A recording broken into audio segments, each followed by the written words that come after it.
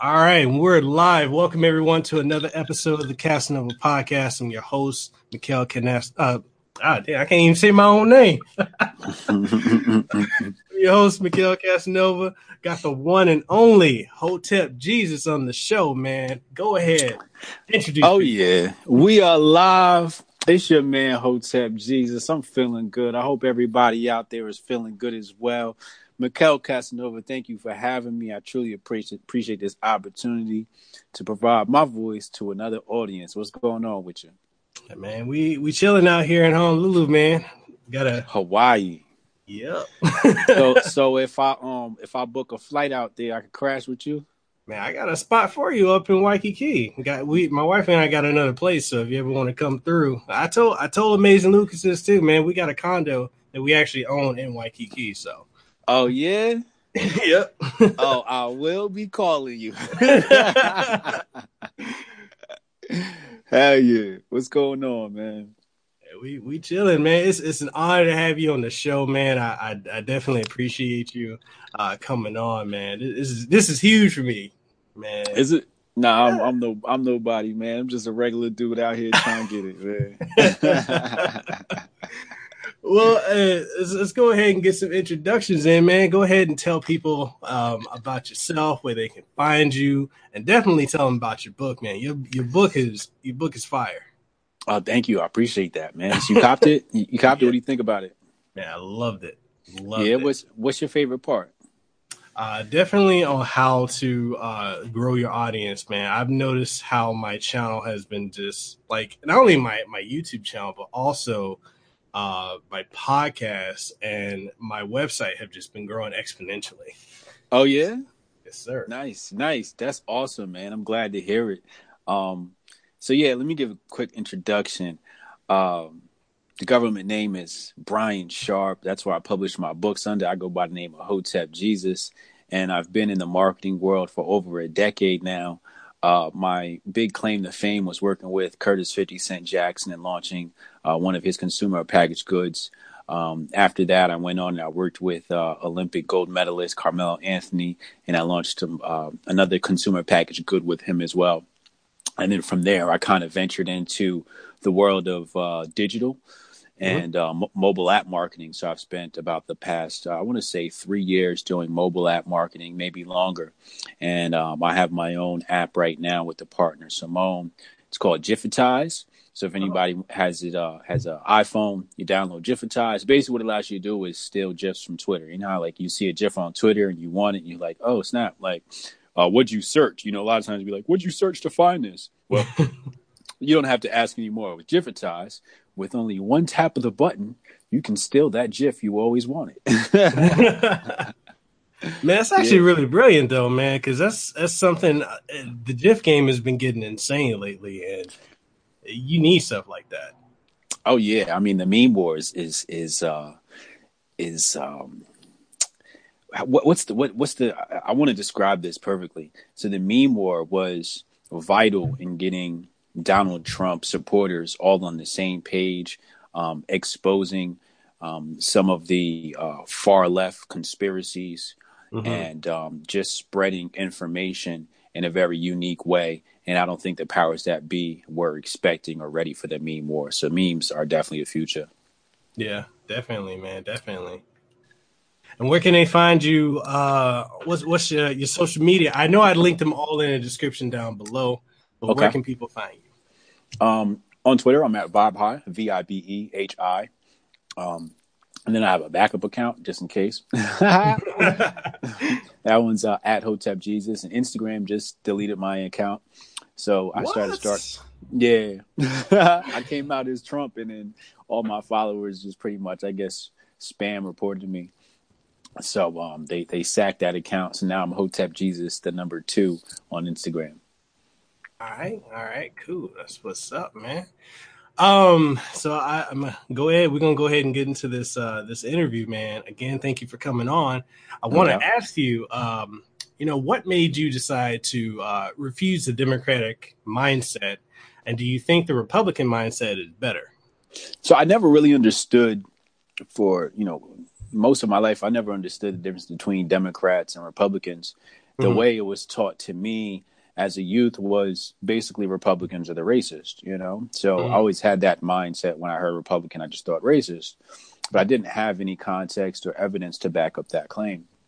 So it was always a question mark in my mind. And then one time I was working with Harlan Hill on a mobile app project. Harlan Hill, you may have seen him on Fox News, but he was actually the product guy, and I was working on growth for that company for a short period of time. And I asked him, you know, what's the difference between a liberal and a Democrat? Because it seems like liberals aren't liberal and conservatives don't conserve. You know, and at the time he drew a blank. This is a guy in politics. He drew a blank. He didn't know how to explain it to me. So I decided to dive head in first and see what this stuff was for myself, and then draw my own conclusions and kind of, you know, figure out what these things mean on my own. So, you know, of course, Trump was the big spark for me getting into politics, because I definitely didn't want to see Hillary Clinton win. So I was definitely on the MAGA train, you know, riding up until election time. You know, before that, I would say I was registered Democrat, but, you know, pretty much not by choice. And I was mostly against voting for a while. But, you know, just recently I've decided that, you know, my dad always said I belong to politics, you know, the way I speak and, you know, my passion behind my words. He's like, you should be a politician. He's always said that. And so, you know, with the whole new wave going on, I'm like, well, the right wing is definitely my platform. So, you know, it's red here on out.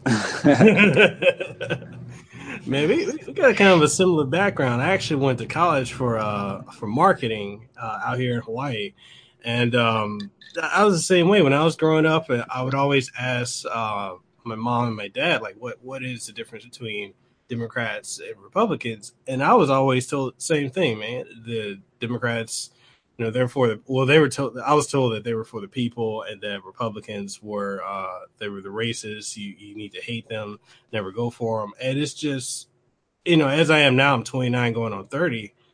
You know, the last year, this election cycle really opened my eyes to a lot of things. You know, it's been, you know, quite the ride. I got to attribute a lot of my awakening to like Amazing Lucas, Candace Owens, Brandon Tatum. Their content really helped me wake up. You know, and then I saw you. You know, you took the nation by storm, my guy. You know, being in marketing, I think the one thing that people miss out on marketing is the word relevance, and the other word is timing. So I've always been one that's really good with timing. I think some of it is intuitive, but just having good timing and knowing when to do something is vital. I remember a member of Hotep Nation, or a former member of Hotep Nation, was talking about aligning themselves with the right wing. And at that time, I was like, now isn't the time, you know? But you see that when we did make our entrance into the right wing, it was like at the perfect time, you know? So it's not always about the decisions you make, but when you make those decisions. Yeah, that's very true, man. That's very, very true. Oh, yeah. And so would you say like you know, that was would you say like this past election, and meeting up with the guy you were speaking about earlier, would that be like one of the things that motivated you into being active and speaking out, you know, not only on social issues but on political issues and the normal narrative? I'm sorry about Nah, the noise in the background. We got was the Hell's airport? Angels going by. Oh, okay. Hell's Angels. All right. Nah, you know, that had nothing to do with it. I've always been an outspoken individual. It's at times it's been my downfall, being too outspoken. Social media has been great for being an outlet for me and therapeutic to get some things off of my chest when my surroundings don't allow me to, or the ears that I'm around are just closed to what I have to say. But I've always been an outspoken individual. I've always wanted to speak my mind. And I've been speaking about social issues. You know, you can go search my Twitter going back to 2011. You know, you can go see some of the stuff I've tweeted. But I've been on this thing, you know, a much of my adult life, I'd say. All right, that's what's up, man.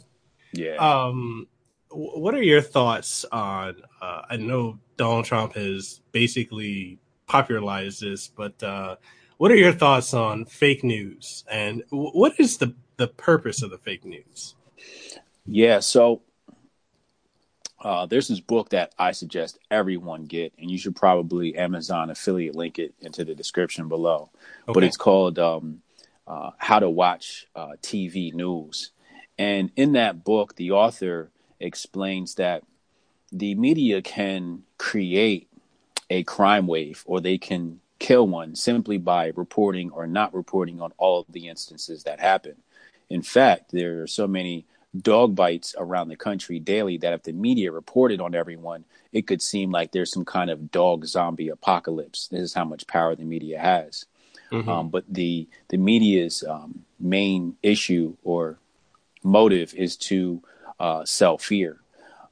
Fear leads to clicks. So that's what they're in the business of, driving fear.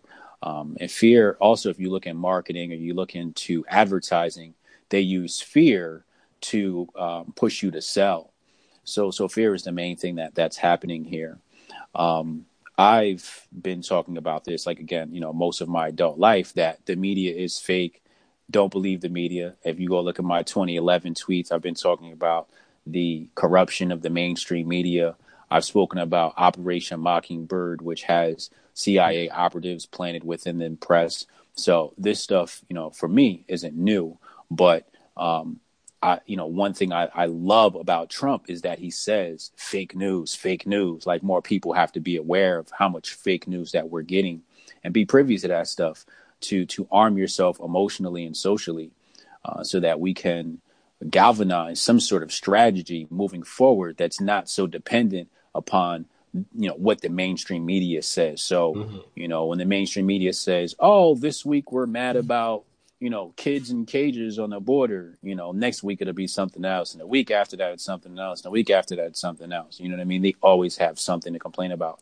But the issue there is, and I've said this with Black people as well, the issue there is the media can end up controlling you. So for Black people, I felt like when there's a shooting in Oklahoma, and then there's a shooting in Cleveland and Detroit, and then New York, it seems like they can just control us and have us bouncing around the nation, marching from city to city, and never actually following the roadmap for our own plan. And that's what the media can do. It can keep you so distracted that you deviate from your main plan. And that's another thing the media loves to do. They just love to distract. It's a big, huge distraction from what's really going on in the world and what really matters. Yeah, yeah, that's so true.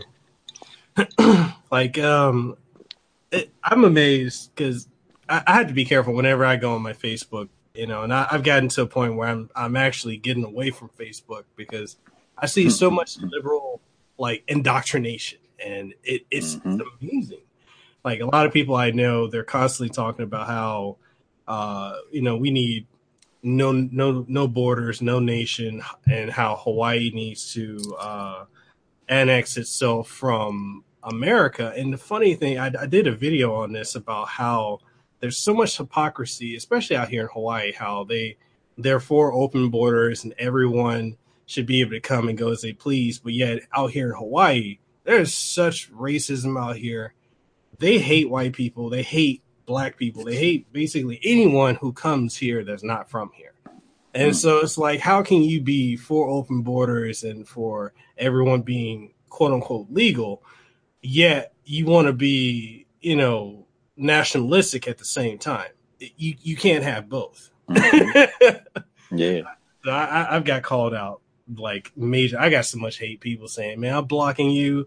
I'm not going to be friends with you anymore." And I'm like, "Well, I'm just asking the question." Right. That's the hypocrisy of the left. Yeah. They forget their own beliefs and their own ideologies and allow them to be temporarily replaced Yeah. by those pushed by the mainstream media. And that's how you know they're brainwashed, because they drop their own morals for whatever the TV says. Yeah. And it's amazing, man. Like, it's going to lead into the next question of like, how do you feel? Well, I'm actually modifying the question, but how do you feel like the mainstream media is indoctrinating people? I think it's because people just tune into CNN and whatever Don Lemon says, they take it for just truth. They use emotions. That's why you see the feminist movement and the LGBT movement gaining so much strength, because they use emotions to manipulate people. They never really give you too much facts or real hardcore evidence. They'll just throw some kids up on the screen or some people getting hurt, and then your empathy opens a portal to your subconscious mind. And then once they have access to that, then it runs amok and does whatever it wants. But that's the key. They just have to, split open your emotion. I always say to people, I say, in order to get to people, you first have to open a door to their heart. And it could either be through hate or love. So I always tell people I can get anyone to love me if I can make them hate me first. So I can piss somebody off. Once I piss them off, the door to their heart is open. Now I have access to them, and now I can turn them any way I want. But the hardest part is getting people to open up their heart. A lot of times people just have that representative that you meet, which is the fake persona, who is usually on best behavior. As long as they have that front up, it's a little bit hard to get to them. But once you can get them to open up that emotional portal, then, once you're inside, you can do whatever you want. Yeah, it's true. That's very true. And do you feel like why do you feel the left have become so unhinged and just basically intolerant of anything? Like it's insane how they're so quick to just call somebody a Nazi that supports Trump, or even someone who is probably not on either side of the political spectrum, and just you know doesn't see logic in the liberal mindset. They're considered a Nazi, and then you got groups like Antifa going out. And it's amazing how, aside from Fox News, other news stations aren't trying to cover Antifa or the liberal insanity. But what are your thoughts? Well, of course, cognitive dissonance comes into play, but I think the deeper thing here is, for example, with you and I, we were taught that Republicans are racist from childhood. So what you've learned in childhood is very hard to erase as an adult. In fact, when there's a term for when the brain is met with evidence that contradicts what they currently believe. I forget what that term is, but there's something that happens within the brain where it almost wants to shut out the new information. So the problem is these people have a set of beliefs. And when you have your beliefs, and that's why, it's a Hotep proverb, investigate everything. Believe nothing, question everything. You want to have no beliefs. That's the only way you can grow. But the problem is the left has these beliefs that they're just not willing to let go or allow others to challenge. I have my set of beliefs, but the door is open for someone to challenge them because I want to be able to mold and modify and grow as I see fit. But, that's the main problem. These people have been told for so long that Republican equals racist. Had I seen, my former self and I met up with, 18-year-old me and I said I was Republican, I'd probably be like, damn, what happened to me? Yeah. I'd probably be like, damn, I sold out. I grew up and I sold out. I just wouldn't be able to understand that. But that's what happens when you don't have all the facts, and the left just doesn't have the facts. If they have the facts and allow their minds to try and understand them, then I think their view would change on a lot of things. But the left doesn't like facts. They just like emotions. Well, that's all they go for. What's the thing Ben Shapiro says all the time? Facts don't care about your feelings. It's so true. It's so true. It is true. It is true. So, it seems that liberals have pushed a very anti-America stance, and this was especially.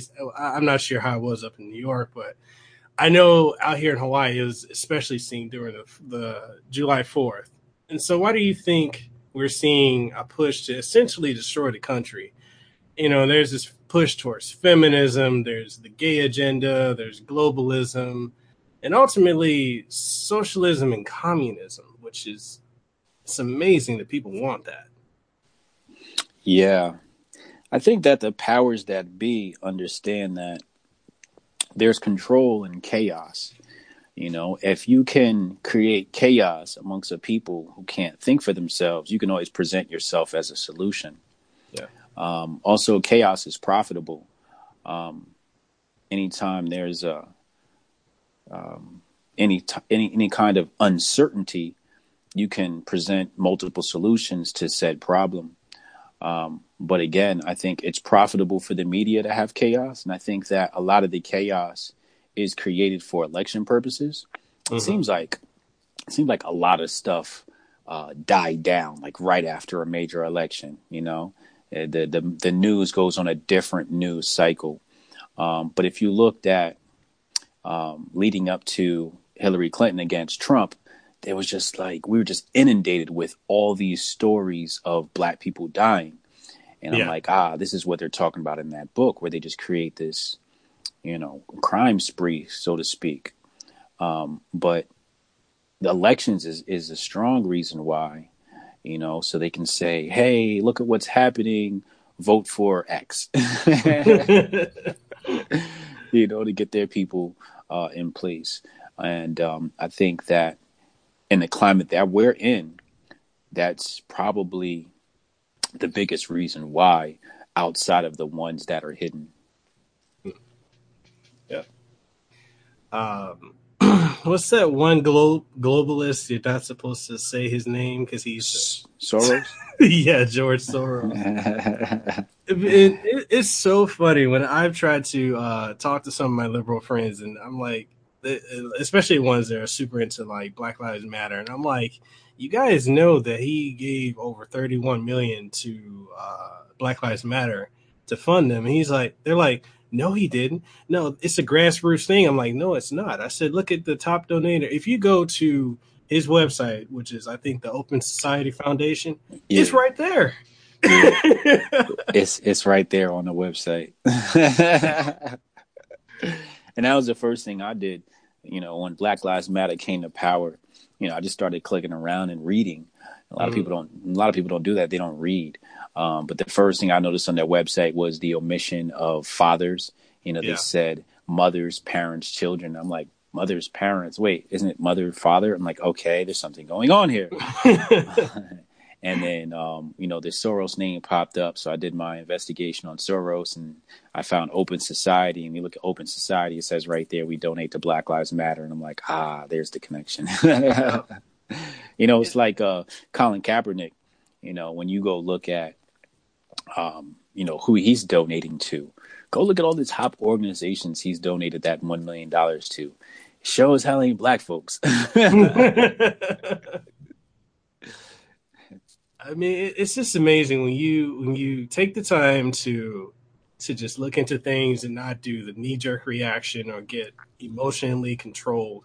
It's amazing what you see, and I tell a lot of my friends that are super hardcore liberal. I'm like, stop with the emotion and just look at it. I'm like, don't just go. And I know it's especially on Facebook. I know it happens on Twitter, but I see it the most on Facebook. People will just they'll see something. It could say anything like Trump this or Republican this, and then they'll just repost it. And it could be fake. It could be something from years ago that has no relevance today, and they go with it.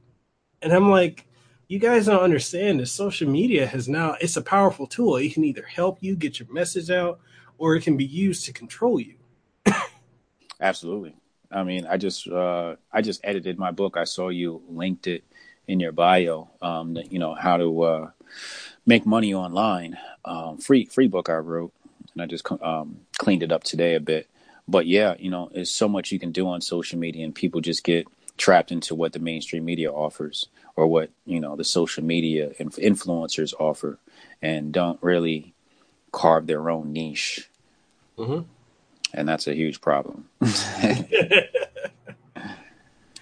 uh, so when it comes to immigration, I personally have no issue with people immigrating to America the legal way, and I support the building of a wall to reinforce our borders, secure our nation. I mean, we already have a wall, but it seems like the left wing liberals want our borders just wide open. They hate the idea of a wall, even though we currently have a wall slash fence, in place to act as a border. What are your thoughts on illegal immigration issues and the general hatred of having a secured nation? Because it seems like this is something that really went into effect under the 8 years of Obama. Build the wall, damn it. Build the wall. If you whatever height you have it at now, double it. and extend it underground because they're gonna try and build tunnels. But yeah, man, we got to get that wall up. It's funny to hear people complain about Trump's policies on immigration when really he's just enforcing what was created under the Obama administration. If you take Trump's speeches or his views on immigration, you can superimpose them over Obama and they'd be almost identical. I think that people are afraid to admit that. But yeah. If you look at every other nation is hard on immigration, except for the European Union, as we're saying. And it seems like there's some sort of conspiracy to destabilize these nations, the Western world, which I'm going to have to do some more research on. But I'm against it. I think it's dangerous to let in the MS-13 types. I think it's crazy that you have people asking to abolish ICE when ICE is nabbing and arresting and detaining sexual traffickers. Is a huge problem. Jada Pinkett was talking about this, the human trafficking issue. A lot of those are black babies, black women, black children. And I think that when we see that people are looking to abolish ICE, I kind of want to say that they're being controlled by the sex traffickers. Also, when you look up, I believe it's the DEA working with El Chapo to allow a certain amount of drugs into the U.S. as long as it landed in Chicago. There's a cooperation between the alphabet agencies of the United States and the drug cartels of the South of the border. And when we see things like abolish ICE, I have no choice but to think that these same entities that want to allow drugs into the United States have their hand in these political groups and controlling these political groups that want to abolish ICE. And that's what I see as the hidden hand behind this, abolish ICE thing. Yeah. I know, especially out here in Hawaii, we have significant issues with human trafficking. That's actually why, it didn't make the news, but that's one of the reasons why Waikiki has been renovated so heavily over the last 5 to 7 years, is because it was severe human trafficking, prostitution. It was insane. You'd have tourists come here, they get snatched up. You'd have, women snatched up left and right, and it was so out of control, and it never made the news. It never would. And yeah, the immigration issues we have out here from people from other Polynesian islands, people from other countries coming here on visas, then they don't leave, and then they're able to take people's social securities, and and that's something nobody, it seems like the left don't want to talk about, as a real issue. And it got so bad out here, and I did a video on it as well. But there's it was a couple months ago, I want to say 2 months ago, where we had a Japanese tourist and his wife come out here, and they were severely beaten by a I can't even say the type of person, a group of people, a demographic group of people that are known to cause a lot of trouble out here. They ain't black folks, so y'all can chill. Don't come in. But it's a certain a group of people that are known to cause a lot of trouble out here, and they beat up this Japanese guy so bad. They broke both his orbital eye sockets, broke his nose, broke his teeth. messed up his clavicle. His eyes were swollen shut. They choked out his wife. Come to find out she was pregnant. Uh, and Japan, the prime minister of Japan, told Japanese people not to come here anymore. Now, I don't think people in Hawaii understand how Japan is probably the biggest financial, benefit to Hawaii. And the left still don't want, especially out here, since this is a blue state, they still don't want to acknowledge that this is an issue. Mm. Mm-hmm. So I'm like, how many more people got to get hurt, snatched up for us to actually start talking about this? It's something I try to wrap my mind around every day. It's the reason why I'm on Twitter and not other platforms, because on Twitter, I'm able to speak to somebody who's in the middle or somebody who's on the left and open some sort of dialogue up and sway them to the side of good. Yeah. But, I think that the best way to get through to people for me is humor first. And then making these unpredictable moves. So I've always been an unpredictable type of person. I like to move sporadically. I like to move based upon my intuition. So particular moves I might make will cause people to question me, and as long as I can make moves that cause people to question me, I can open up dialogue. When you're making moves that are pretty much predictable, people aren't going to ask too many questions. Yeah. So, it's the unpredictableness of it all that works for me. Yeah, that's true, man. And, to add on to what you said, like Twitter is definitely the best way to communicate with the world. Facebook, I feel, is an echo chamber for a lot of people. Mm-hmm. Instagram has a way of reaching out to people, but not as personally as Twitter does. Like Twitter is a very powerful tool. And I think a lot of people still haven't grasped that yet, especially if you're like a content creator, you're an author, or you're, anyone who's creative. Twitter is your best friend. Twitter is your best friend. That's why I wrote my book, which you can get at booksbybrian.com, Brian with a Y. But yeah, I looked at it like this. All the other social networks, the audience are mostly just really common people. There's nothing special about them. And I felt like the people that were on Twitter were of higher IQ, mostly because you have to read, Instagram people, they just go there. They just want to see pictures. They're not really big into reading. So I felt like, first of all, the Twitter crowd is of higher IQ. Also, in order to be on Twitter, you have to have a higher IQ just to draw an audience, just to create a cult-like following, just to get a following. Instagram, anybody can post pretty pictures and get a following. Yeah. You got, any average bimbo with a nice ass can get a following on Instagram. You know what I'm saying? Yeah, but Twitter is where your intellect or your sense of humor is what's going to draw people towards you. So I always looked at it as, by being on Twitter, I'm talking to the tastemakers and not the common people.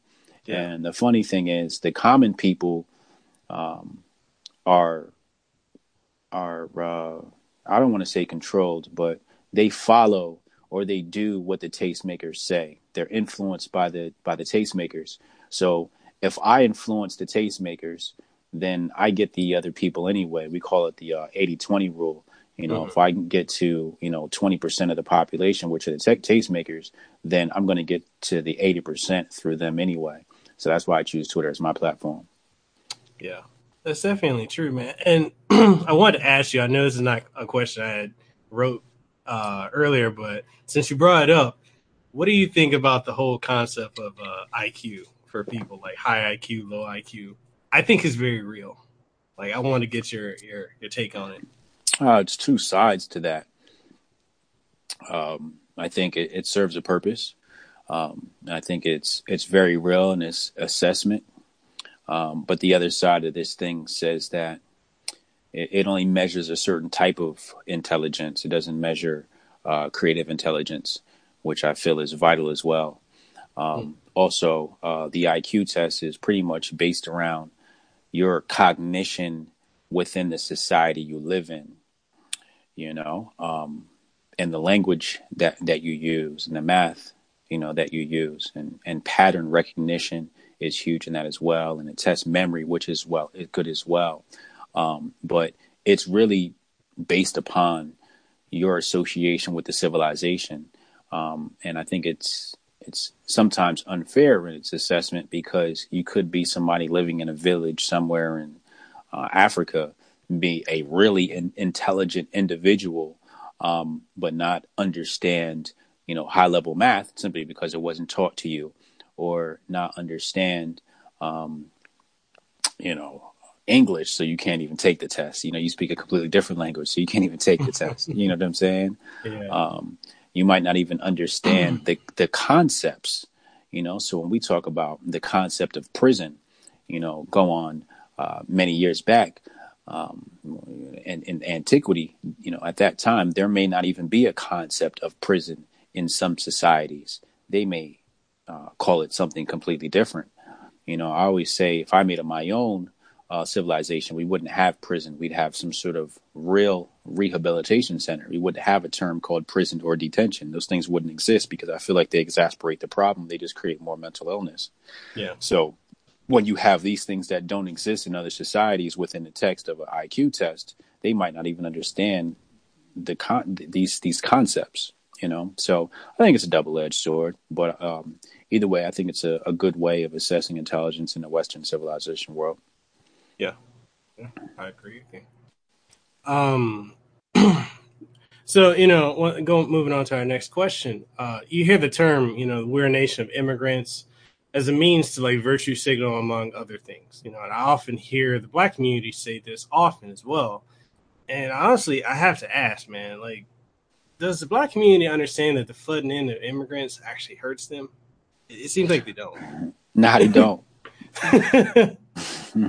They don't. Man. It's so to my next question, why do black people support the Democratic Party? Like the history has shown us that they enslaved them, among other things, and black community seems to hate, well, not all, but most hate the Republican Party. And they find it strange or most find it strange to find or meet a conservative Republican black person. Why do you think that is, aside from what we're taught as youth? When you look at the so-called party switch, which I always say the parties didn't switch, the people switched. Mm-hmm.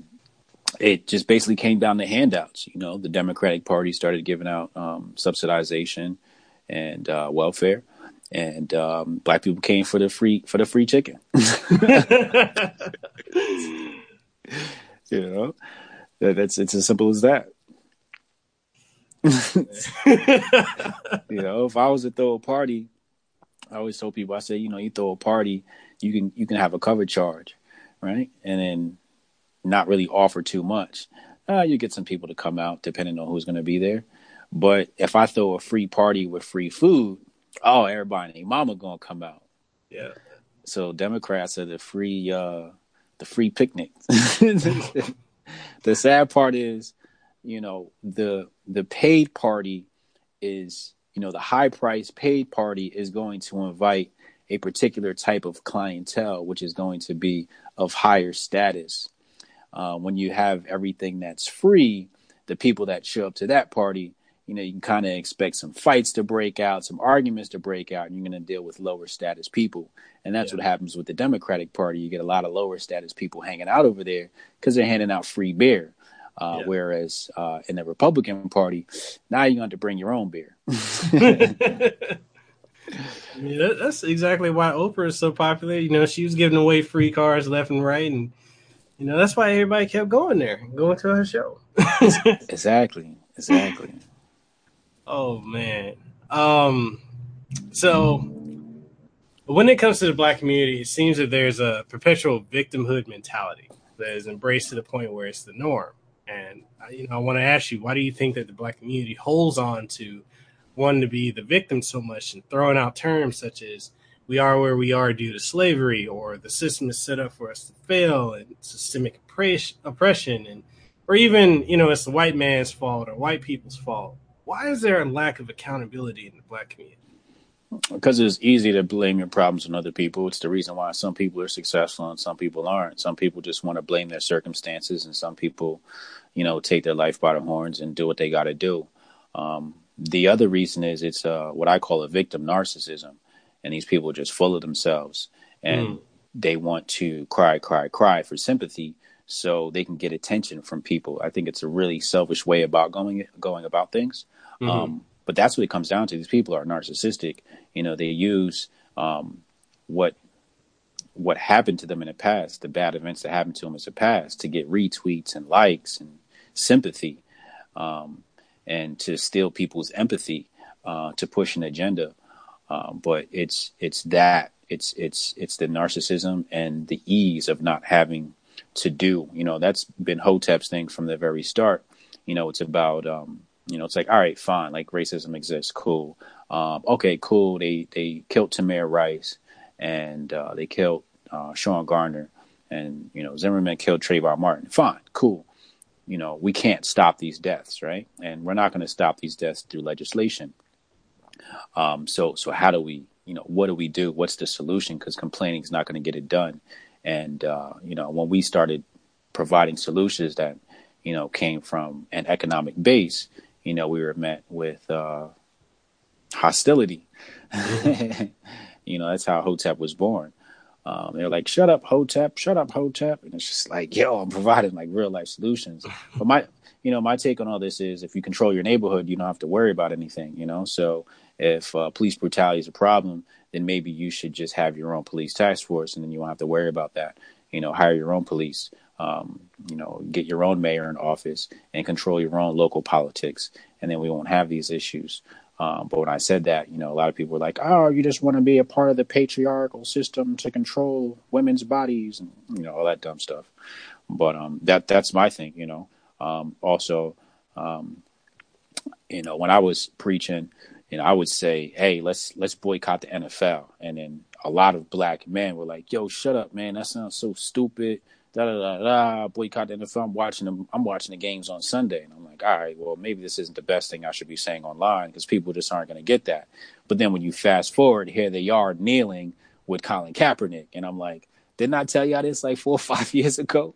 But it's about taking your attention away from other things and moving it back into your community. And I just felt like it was so predictable for black men to be sitting in front of a television on Sunday, all day Sunday, where I felt like if those same black men who didn't give their attention to the TV set every single Sunday on Sunday took that same attention and put it towards the youth in their community every Sunday, every black man, we'd probably turn this thing around within, a decade. Yeah. And one of the things, I kind of want to get your input on it, but one of the things I've noticed, like with different communities or ethnic groups or races, other groups of people focus on education. They focus on skill sets, to not only better themselves, but for their future generations to come. And I notice a lot within the black community is kind of looked down upon for like one to educate yourself either through college or high school, even having a skill set. Like it's kind of pushed, or at least I know it was for me, with my family in the neighborhood I lived in when I was in Memphis before I came out here, was to focus on music or focus on sports and try to make it, versus trying to get an education, whatever you want to define as an education, and getting ahead in life. Like, why is it that it's so shunned? Like, I don't understand why education is looked so down upon in the black community. Yeah, it's like if you're educated, they call it white, right? You acting white, or a sellout or a coon. I'm called that all the time. Yeah, it's hard. That's the bottom line. It's hard, man. It's hard. It's not easy self-educating. I don't have a college education. My parents got a college education. My sister's a doctor. My brother's a computer programmer. He graduated from NJIT. And, I always felt like because I was surrounded by people with a college degree, I didn't need one. You Hmm. know, I was making money since I was 16. I was fixing computers and all of that. And then by the time I entered college, I already had the skills I needed to make money, and I was making so much money at the age of 20 years old, selling mortgages. It just didn't make sense for me to go to college. But over the years, the internet has grown so much that, you know, you can get an education on YouTube. Yeah, yeah. And I've actually done that. So for instance, like when we talk about search engine optimization, you know, people will ask me like, how do you get into that? And there's a guide in my book, booksbybrian.com. Check it out, people. Yeah, there's a guide in there, but it really came down to me spending over 20 hours actually just sorting through all the information on YouTube. And I'd watch a course. I'd spend like literally a whole afternoon watching a course on SEO. And I'm like, okay, cool. Now let me watch somebody else's course the next day to get some of the information the other person may have missed, or maybe some counter arguments. And then reading the blogs, and then maybe buying a course here or there, and then just filling in the gaps of what I would have learned.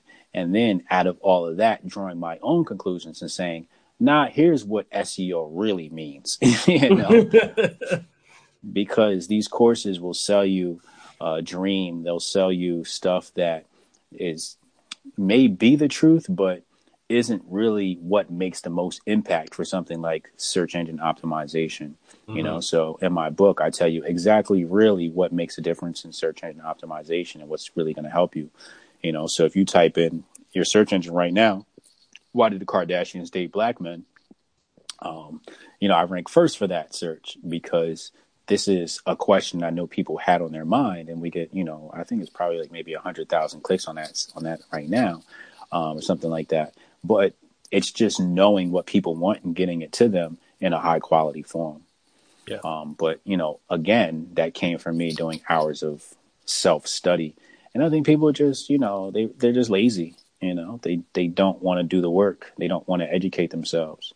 But I spend most of my day just educating myself, buying books, reading books, and just learning from other people. So I might not have a college education, but I put in the hours that, people would put into a college. I put in probably double that. Yeah. I think people, when it comes to college, and I also think that's the other way the left is indoctrinating generations right now is through college education. But I think college sells this false narrative that you're gonna go there, you're gonna get this piece of paper, and then you're gonna be set for life. It just doesn't work that way. Yeah, so I was working with a mobile app company, and they had a new girl just start, and we were having a conversation because I needed her to do some things. She was working underneath me, and I needed her to do some things. And then while I'm having the conversation, she just had like this blank look on her face. And I'm like, are you following what I'm saying? And she was too embarrassed to say that she couldn't follow along with what I was saying. She's like, no, I don't understand the thing you're saying. And I'm like, wow. So I asked her, I said, well, didn't you just graduate from college? She's like, yeah. I was like, what was your major? She's like, marketing. And I'm like, I'm using marketing terms. And she graduated from like, I think Brown or something like that, like one of these top universities. And I'm Hmm. like, wow, this girl just graduated for marketing, has a degree in marketing. I'm using current marketing terms, and I'm still speaking Greek to her. So I'm like, wow, like this college education really isn't worth much. To me, I think it's just more or less about college. The college diploma basically says this person knows how to meet deadlines. Yeah. Yeah. That's pretty much what it is. I work in IT, or I'm not. It's kind of weird because my position in my job, I'm kind of IT, but I'm also information systems because I manage a system platform. Okay. But you know, for me, I kind of fell into IT. Like, my whole thing was marketing. When I went to college, I had no direction. I was going to do biology, then philosophy. And I was flip flopping all over the place. And, around the time I was like 25 or so, I kind of fell into IT because I was like, man, I was working retail, I was working for Microsoft. I was up in Seattle, and I'm like, I want to make money. Like, I don't want to make paycheck to paycheck. I want to make money. So I'm Yeah. like, what do I need to do? And then as a lot of these jobs, they were talking about how, you gotta have so much years of experience. You gotta have, uh, you know, this background or this degree. And so I remember going to, what's the name of that recruitment company? Tech Systems. And I Hmm. did an interview with them. I told them, I said, look, I don't have a background in IT. My background is in journalism, but I want to make sure that that I want this job. I don't know. I'm like, I'll study all the material necessary. Just give me the opportunity. I'll bust my ass. I'll make it happen. I was 25 when that started. I'm 29 now. Between my salary from my current job, the stuff I do on YouTube, my sponsorships on my podcast, and other stuff, I'm making over six figures, and I'm 29. And so Nice. I tell people, I'm like, going to college is cool and all, but when you get out in the real world, you need a skill set. You Yeah. need knowledge, and learning does not stop just because you got out of college or got out of high school. It's a life journey. Yeah, it's funny because I started out in IT. I was around in the 80s with the Commodore 64 was the big computer. Yeah. So, you had to code just to get a game to start, Mm-hmm. and then we moved on to DOS. And then we moved on to Windows 3.0, and then Windows 95 was like this big breakthrough, and Mac was trying to catch up, or Macintosh at the time was trying to catch up. And then, like, right around 1996, my pops comes home from Prudential. Prudential is this big law firm in Mm-hmm. Newark, New Jersey, and he comes home with his trunk full of computers, and they're like broken or whatever. So he goes, "Look, you can fix up what you can fix up, and we'll sell them for $100 a piece, and I'll give you the money." So there's like 10 computers sitting in the living room. I had like one monitor, a couple of keyboards, and a couple of mice. So, and then they had instruction manuals. So, you'd boot it up and you'd look at the error messages on the screen. And then the error messages, you'd look up in the manual and it'd tell you, hey, the motherboard is shot or the video card is shot or whatever it was that was shot. So then I was just snatching parts from other computers and seeing what worked. So, out of the 10, I think I maybe got like maybe 4 or 5 functional computers working. So I made a Mm-hmm. quick $500, with like a couple of days work. So, I was in the IT world and we've always had state of the art computers. We were burning CDs in, 1997. CDs aren't even a thing anymore. But, we'd go to computer shows and build a computer from scratch. So, I know about how to build a computer from the motherboard to the video card to the sound card, et cetera, et cetera.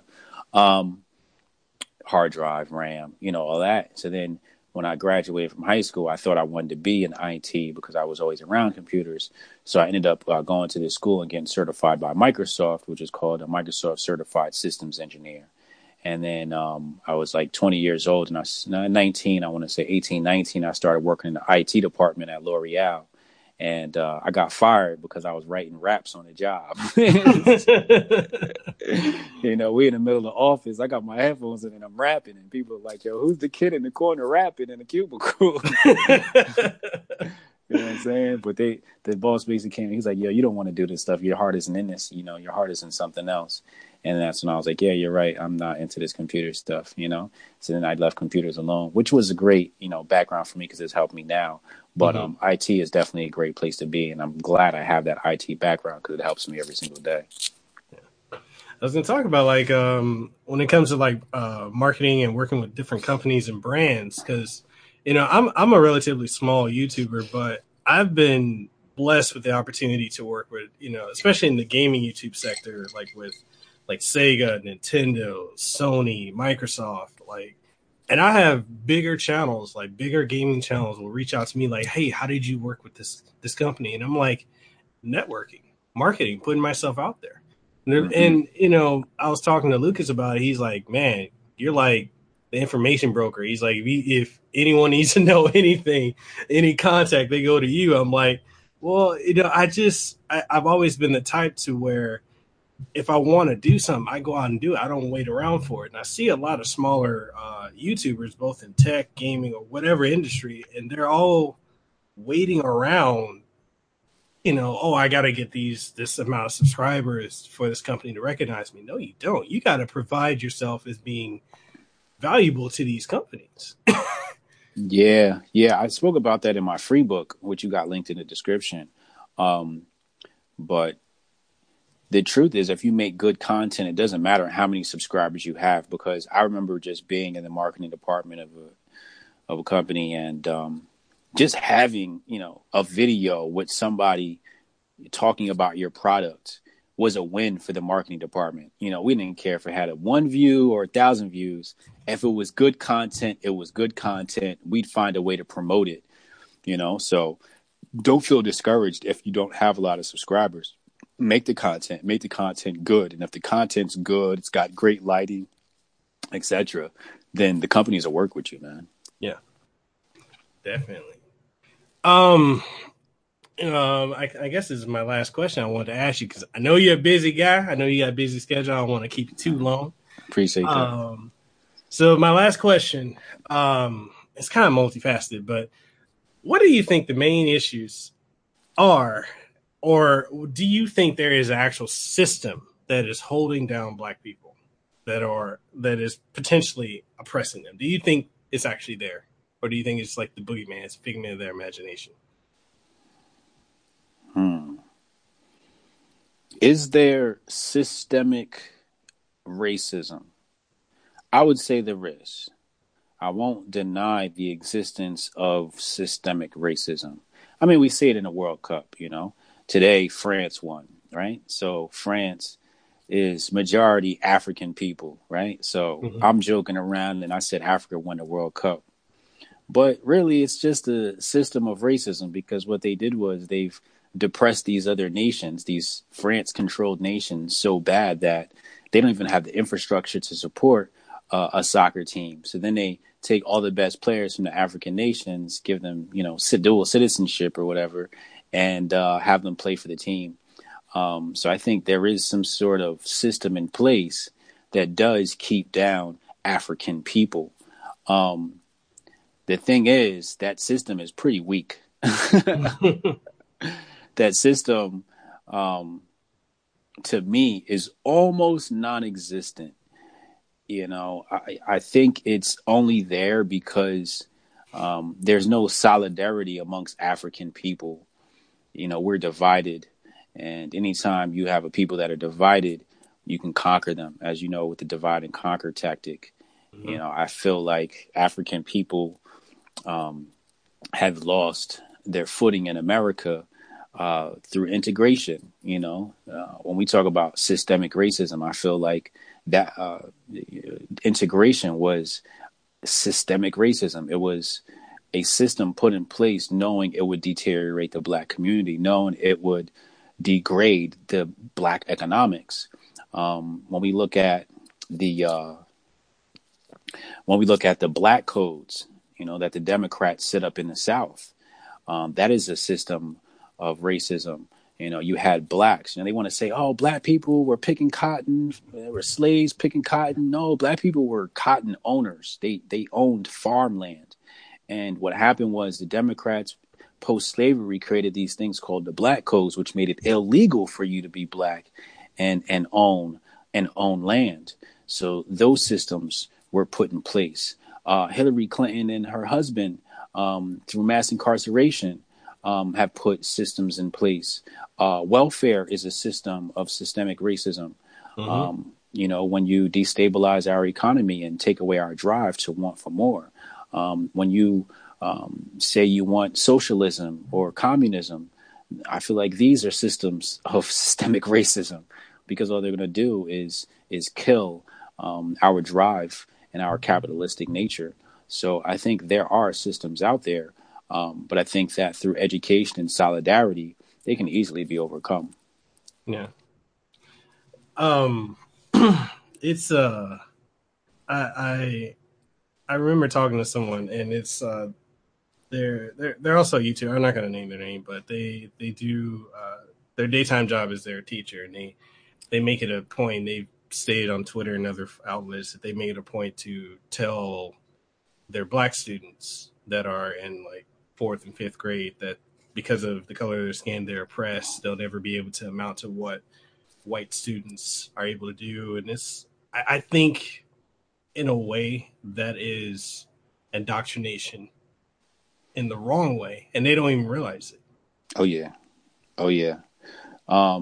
Yeah, I hate teaching kids that. I don't teach my kids that. I teach my kids that you want to be your best because you just want to be your best, period. Yeah. I don't say you want to be your best because, some system's going to hold you down or you got to be better than a white man. Nah, you got to be better because you're my son, you know? And I want you to just be your best, period. And all these problems come tumbling down when you're the best, you know? But I do think there's systemic racism inside the public schools, the liberal controlled public schools do their best to hold back black kids. Yeah. With special ed. I remember when I was a kid, they put me in special ed, and then eighth grade came around. It was time to go to high school, and then they tested me, right? So watch this. They tested me, and I test on like 11th grade reading level and 11th grade math or something like that. So I was, they took me out of special ed, and I test way above my grade. So then I get to ninth grade and I check my schedule and they put me in all level 4 remedial classes. And I'm like, yo, I just tested out all this stuff. And y'all put me in all this back in remedial. So my parents had to go to the school and say, look, no, put him in higher level classes. But they just do that. It was an Italian run city. So they were just doing that to move the resources towards, the Italian kids. And they wanted to put the black kids in the lower classes. So there is stuff that happens at the local level, but without a shadow of a doubt, these are Democrat-run institutions. I think it's amazing when people push the whole white privilege thing. This whole attack on white males and white people in general. Yeah. I told one person, I said, well, I didn't tell him. I asked him, I said, what happens when they get to a point of, if they do get to dominate the white people the way they want to, who are they going to go after next? Because the next group of people I think they're going to go after would be the Asians. Oh yeah. You don't want no sauce with the Asians. That's what I tell people all the time. I'm like, you might talk about racism amongst white people, but you ain't seen racism until you've seen Arab racism, because Arab racism don't play no games. That looks like 1642 still towards black people. They got black slaves right now. They're trafficking black women right now. They practice slavery. I think slavery is the last nation in Africa to abolish slavery was sometime in the 90s. I want to even say 2004 for maybe Mauritania.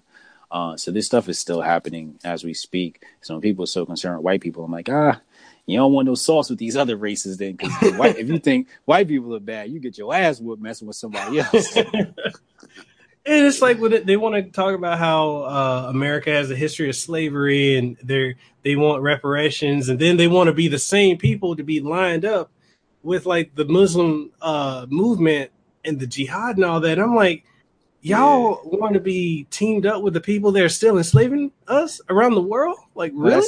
It just comes back to the lack of education. They don't know. They don't know any better. If you don't know no better, you can't do better. True. That's true. I guess we move to the end, just Q&A, and then we can wrap it up. So I got a question from Virtual Bros. He wants to ask, do you think the left is concerned more with equality of outcome or equality of opportunity? And can equality of opportunity be used as an excuse to take away our freedoms? That question is loaded. They're not worried about equality, period. What's the next question? We got Magnificent. He had a question. He's like, when will you have Magnificent on your channel? Get Magnificent on here, man. Get him on here. Let's see. We got another question from Virtual Bros. He's like, are left wingers more well, no, that's the same question. Can our equality of opportunity be used to create a Orwellian dystopia? Can equality of opportunity be used to create an Orwellian dystopia? I hate when people ask questions like that. It's like you're using all these words that like dumb down your questions, but I'm gonna answer the question because I know what he's trying to say. But these educated cats, man. First of all, yes, yes, that's exactly what's happening. They are trying to use equality to install these Orwellian Big Brother type society. You see it with the body cams when we had, black people dying, right? You had black people Mhm. dying, and then DeRay gets up there. He's like, "Yo, we should body cam all the police officers," and I'm like, "Oh, really? Like an Orwellian society where everything's surveillanced?" you know. So yeah, it definitely, absolutely, equality is going to be used for that. I know. I think you were speaking about this on your Twitter before about how people need to shift away from Google, using Oh Google. yeah, yeah. DuckDuckGo. Use DuckDuckGo because the way Google works, they're prioritizing the search, and they're making updates all the time, and it's getting more and more favoritism. Hmm. So beware. So yeah, use DuckDuckGo. I think it's a bit more organic. Of course, for some things, you have to use Google. Like if I want to see like my World Cup scores, I'll type in World Cup, and Google has everything nice, pretty, organized. So Yeah, for some things, we still use Google for ease. If it's a breaking story or something like that, Google's going to have everything sorted and organized properly. But if you're like doing research, I use DuckDuckGo. yeah, I get better results. yeah. Did you see that? That Google AI. I think they did a reveal of it a couple months ago, but it they had it call a store to make reservations or a restaurant to make reservations, and uh, you couldn't tell that was AI. I think that's scary that we're getting to that point. Wait, what happened? Google, they have this AI that they're making. They did a demonstration at the Google I/O event a couple of months Hmm. ago, or I think a month or so ago, Hmm. where they had it call a restaurant live, and it did the reservations. It had every human characteristic you could think of. It did all the pauses. You couldn't tell, the person on the other end couldn't even tell it wasn't human, and they had an it that kind of technology kind of it makes Well, the me. average the average person working at a restaurant isn't that smart. Let's begin with that. you know, I worked at a rest. I used to work at a restaurant. I worked at two restaurants in particular. I worked at TGI Fridays and I worked at Olive Garden. Me And too. I had I had managers at both say the same thing to me. They said, "You don't belong here." Two managers, the same spot, at two different spots, said the same thing. "You're way too smart. You don't belong here." See, those people in restaurants are pretty stupid. I can tell you that firsthand. That's why they messing up your orders. But yeah, um, AI. They're making AI pretty smart. It's pretty intelligent. It's not, getting anywhere scary yet to me. Placing a reservation is actually rather simple from a programming standpoint. There's only, but a few responses you could get. I think it's probably, much harder for other tasks, but, placing an order or something like that or making reservations probably isn't that hard. I think that's the whole reason why we got these smart homes and all this stuff that's always like listening to everything that we're saying, just so it can learn in a way. Yes. Yes. It's all collecting data. Yeah. I think one of my last questions was, who do you think? Who? And I know you spoke about this on Alex Jones' show, uh, about the people that are actually controlling the black media, because they ain't black folks. Oh, shout out to the Root just went out of business. yeah, Did they? Did they? yeah, they just made an announcement. They begging Beyonce and Jay-Z to buy them out because Gizmodo Media is I think they're going up for sale. Oh And they're wow. shutting down or something like that. And Gizmodo Media is owned by Univision, so Univision is going to have a say so on the properties that Gizmodo Media owns, and the Root is one of the Gizmodo Media properties. But yeah, anytime you have a black voice that's controlled by something that's not black, you have to be careful. And these black voices are being controlled by things like Soros dollars and Planned Parenthood dollars and LGBT and women's rights organization dollars. These nonprofits are taking their monies and putting them behind particular journalists at these publications. So the information that we're getting is quite biased and has an agenda behind them. So I don't trust black media. Ebony, Essence, The Root. Um, if you look at Thomas Sowell, right? Thomas Sowell is one of the most notable figures in economics, period, let alone being black. Yep. And when you take his name and you run it across these publications, Ebony, Essence, Black Enterprise Magazine, and Root, etc., you see nothing about him. He doesn't have like an award. They don't applaud him. Anytime he's on there, it's mostly just like, oh, look at this coon, look at this Uncle Tom, that type of stuff. But it's never like highlight Thomas Sowell, great black mind. That's never been done before. All right. So I asked the audience if they have any final set of questions. Somebody asked, what book has most influenced my current worldview? I would have to say, Behold the Pale Horse. Good book. That's a really good book. Yeah. It's a little tinfoil hattish. But it'll open your eyes. I'll say that much. I guess if they're not going to ask the final question, I'll ask one. How was it being able to meet up with Brandon Tatum, Candace Owens, Amazing Lucas, Kevin Corner, and the others at the Turning Point, the Black Influencers Summit? How was that?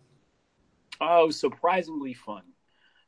Like I told them, I expected to go there and be in a room full of people that I didn't like. And surprisingly, I liked majority of the people in that room, almost everyone, with just a few exceptions.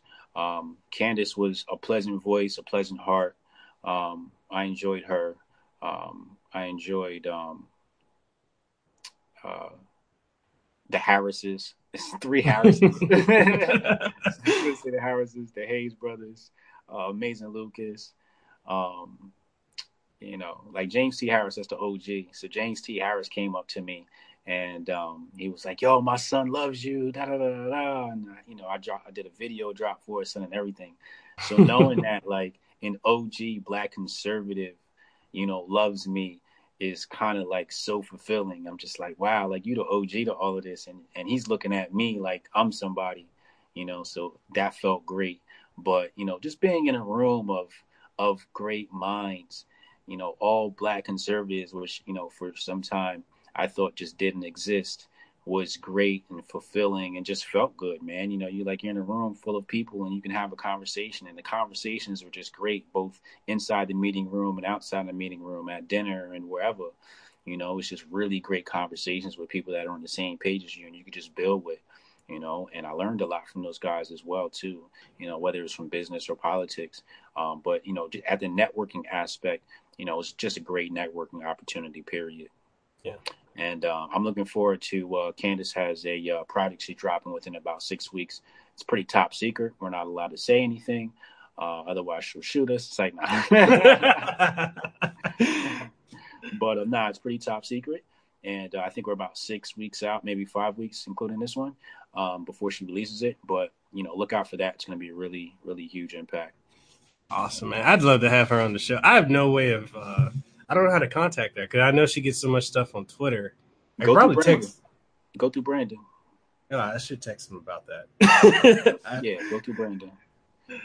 All right, man. That's just about that's all the questions I have, man. It was an honor. Oh wait, Mike Nificent. Why you wait till now to say something? All right, so Mike Nificent, final question goes to you. He asks, do you think we can flip the black vote? Hell no. The good news, though, is that we don't need to flip the black vote. As it was told to me by Charlie Kirk, we only need 4% of the Democratic black votes to come over to the red side. And that would equal an 8% swing because they lose 4% and we gain 4%. So we don't need the whole black vote to flip. We just need 4% to leave the Democrats and come over to the Republicans. And I think that's definitely doable. All right, man. That just about wraps up everything I got, man. Why don't you go ahead, tell everyone where they can find you, plug your book, and everything that they need to know. What's some projects you got coming up? Yeah, so shout out to Doe Dupes, Lola and Doe Soaps. That's a Hotep company. He's the president of Hotep Nation. You can visit our website at hotepnation.com. Hotep's Been Told You every Thursday at 8 p.m. on my YouTube channel. Just type in Hotep's Been Told You. And that's with my friend, my buddy, my co-host, Uncle Hotep. So you guys can check that out. We stream live 8 p.m. Eastern Standard Time every Thursday. Of course, get my books at booksbybrian.com. Go get your Hotep gear at hotepnation.com/shop. And if you want to donate, all we're asking for is $1 a month. And that's at patreon.com/hotepnation. That's what's up, man. Man, and actually, Uncle Hotep, he came through on he was in the chat for a little bit. He came through. Oh, dope. That's what's up. Uncle Hotep, what up? Man, that's a huge honor for me too, man, because I'm a fan of his as well. I'd love to get him on the channel someday on the podcast. All right, guys, and that just about wraps up this podcast. Again, I want to thank Hotep Jesus again. It's a massive honor having you on the podcast, my man. Thank you for coming through. Make sure you guys, all the links to his stuff will be down in the description below. So make sure you come through and you follow him. Definitely give the man a follow on Twitter and go be there for his podcast as well. And with that being said, this podcast will be available on iTunes, Google Play Music, TuneIn Radio, and Stitcher. Within the next 2 hours, it'll be up, so it'll be there for your listening pleasure. And I want to thank y'all for coming through. We'll catch you on the next one. Make sure you like, share, comment, subscribe, and make this go viral. And with that being said, Hawaii's favorite YouTuber signing out with the one and only Hotep Jesus.